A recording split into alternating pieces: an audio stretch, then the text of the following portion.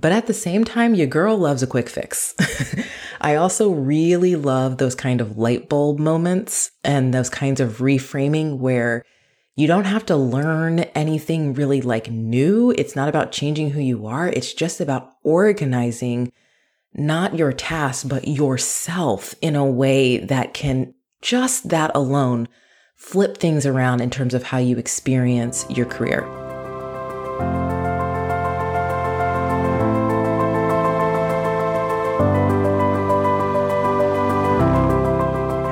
Hello. You are listening to Your Unapologetic Career. Being a woman of color faculty in academic medicine who wants to make a real difference with your career can be tough. Listen, these systems are not built for us, but that doesn't mean we can't make them work for us. In each episode, I'll be taking a deep dive into one core growth strategy so you can gain confidence and effectiveness in pursuing the dream career you worked so hard to achieve. All you have to do is tune in to Your Unapologetic Career with me, your host, Kemi Dole, physician, surgeon, researcher, coach, and career strategist, for an always authentic, sometimes a little raw, but unapologetically empowering word. I keep it real for you because I want you to win.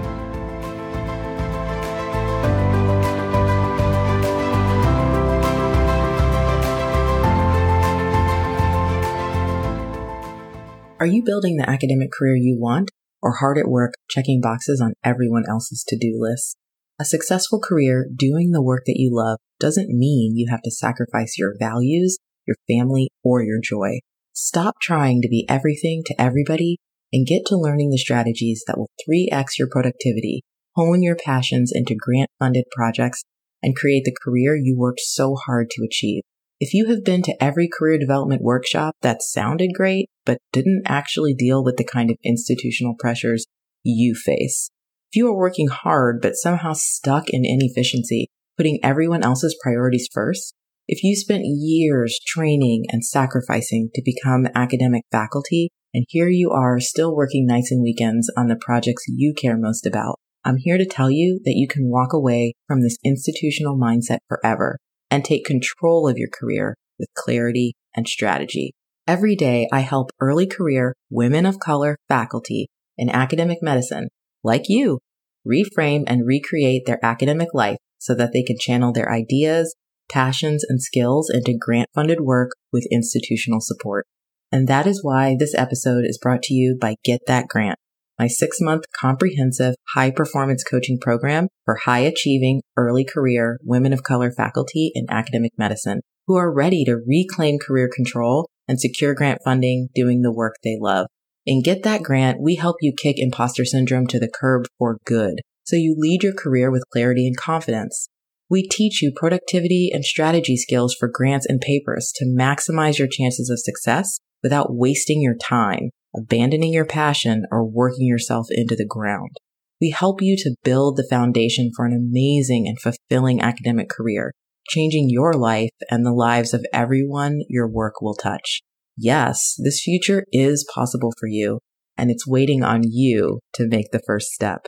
If you're ready for career success without sacrifice, I encourage you to book a coaching consult call today by visiting kemidole.com/grant. After you book your call, you will complete an in-depth career foundations assessment, helping you identify the gaps in your foundation that are holding you back from enjoying the career you worked so hard to achieve. No more secret worrying that you just don't have what it takes. This career assessment will show you exactly where you need to focus to up-level your experience and your impact. Book a coaching consult today to get your career foundation score. Visit kemidole.com/grant to book your call. Hello. So, when I was thinking about these first few podcast episodes, I knew that one of them had to be around this kind of bedrock concept that I teach my coaching clients and that we use really actively week in, week out. And that I've also written about in a newsletter, almost a year ago from the time of this recording, and has really, interestingly enough, become baked into the vocabulary of even people who follow me that aren't even clients. So I wanted to spend some time to revisit this because I think that I will be using these terms going forward, probably not even thinking about it in future episodes. So one, it's just practical for you to know what I'm talking about. But also, this is one of those things that it doesn't necessarily require weeks or months of coaching to get, It doesn't necessarily require some of the deep work, the commitment, the incrementalism that sometimes just is part of personal growth and development. I love that stuff. I love going deep. I love it because the impact is unmatched. But at the same time, your girl loves a quick fix. I also really love those kind of light bulb moments and those kinds of reframing where you don't have to learn anything really new. It's not about changing who you are. It's just about organizing not your task, but yourself in a way that can just that alone flip things around in terms of how you experience your career. And so this particular concept is one of the CEO, the scientist, and the worker bee. So the story behind this is that I used to think that these were 3 different personality types that I saw in academic medicine. In my mind, they were the leaders, the thinkers, and the doers. And I don't know if you identify with one or another. I certainly did. I was an excellent worker bee. I mean, give me the task and it's done, period. I had a ridiculous ability to disregard things like food and sleep to get things done. I mean, I still remember on my 3rd-year rotation, my 3rd-year surgery rotation, the attending in my evaluation, the attending wrote that I was wait, hold on. Now I can't say the word anymore. Indefatigable. Oh my gosh. Okay. Well, but it basically means it's unable to be exhausted. Somebody comment back to me and remind me how to say that word. But anyway, literally his evaluation was it is not clear to me that she is ever tired, that she ever gets exhausted. She has energy for days. That's just one example, but that absolutely was me. And let me tell you something. This worker bee talent got me far beyond my expectations. I mean, it got me through so much struggle, just, the physical struggle of being in rigorous training programs, not sleeping a lot, long hours, all of that stuff. And also, being able to kind of work to the exclusion of anything going around me. And I don't mean that in a good way, but I just mean being able to kind of put my head down regardless of family drama, regardless of drama in the world, all those things, and just keep working. So I just want to say that I really appreciate and am thankful for my worker bee, because that girl got this woman very, very far, all the way to an incredible start as a faculty member, tenure track in academic medicine, being paid to do work that I love in what felt at the time like a dream job. So yeah, she was amazing. But the bottom line is this worker bee, this identity, I hit a wall. I realized that I didn't actually have the luxury of just being a worker bee. If I had big dreams for my career and tangible goals that I wanted to meet, then I had to evolve. Period. If I wanted a career on my terms, I had to evolve. The worker bee is very good at following directions, not so good at creating the path. So what I want to point out is that we do a lot of planning out our goals, our grants. And I think we think a lot about our tasks and things like that. And this concept of the CEO, scientist, and worker bee is to try to give you a strategy to plan out your roles, your career roles for yourself. Because it's not the case that you're either the leader or the thinker or the doer. You need all 3 of these to be successful on your own terms, to be productive without losing your mind, to be different and still be valued by your institution. You need all 3. So let's get into them. Worker bee, I spent some time explaining already because that was me. I mean, the worker bee gets shit done, period. And it doesn't matter how painful or annoying the thing is. The worker bee formats references, goes to clinic, creates the data dictionary, lectures the students, all the things, whatever those checkboxes are, worker bee. That's what they do. But what about the other roles? The scientist, ideas.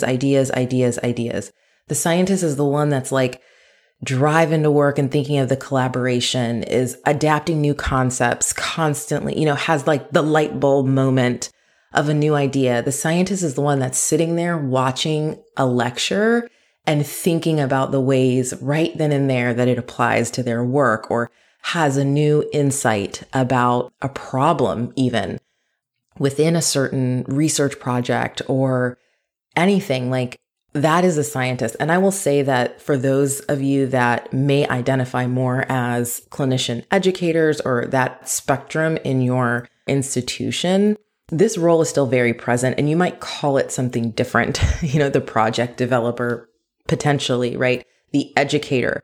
But it is that creative part of you that really is where the innovation, those sparks of innovation come from. That's a scientist.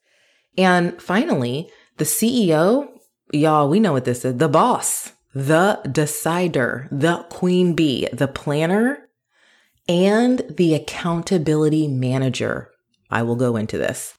So I would offer that a lot of you might be a lot like me, because I don't think I'm like a unique person. I think that I was molded and socialized by many years of training and academic medicine. And that means that we mostly have a well-honed worker bees.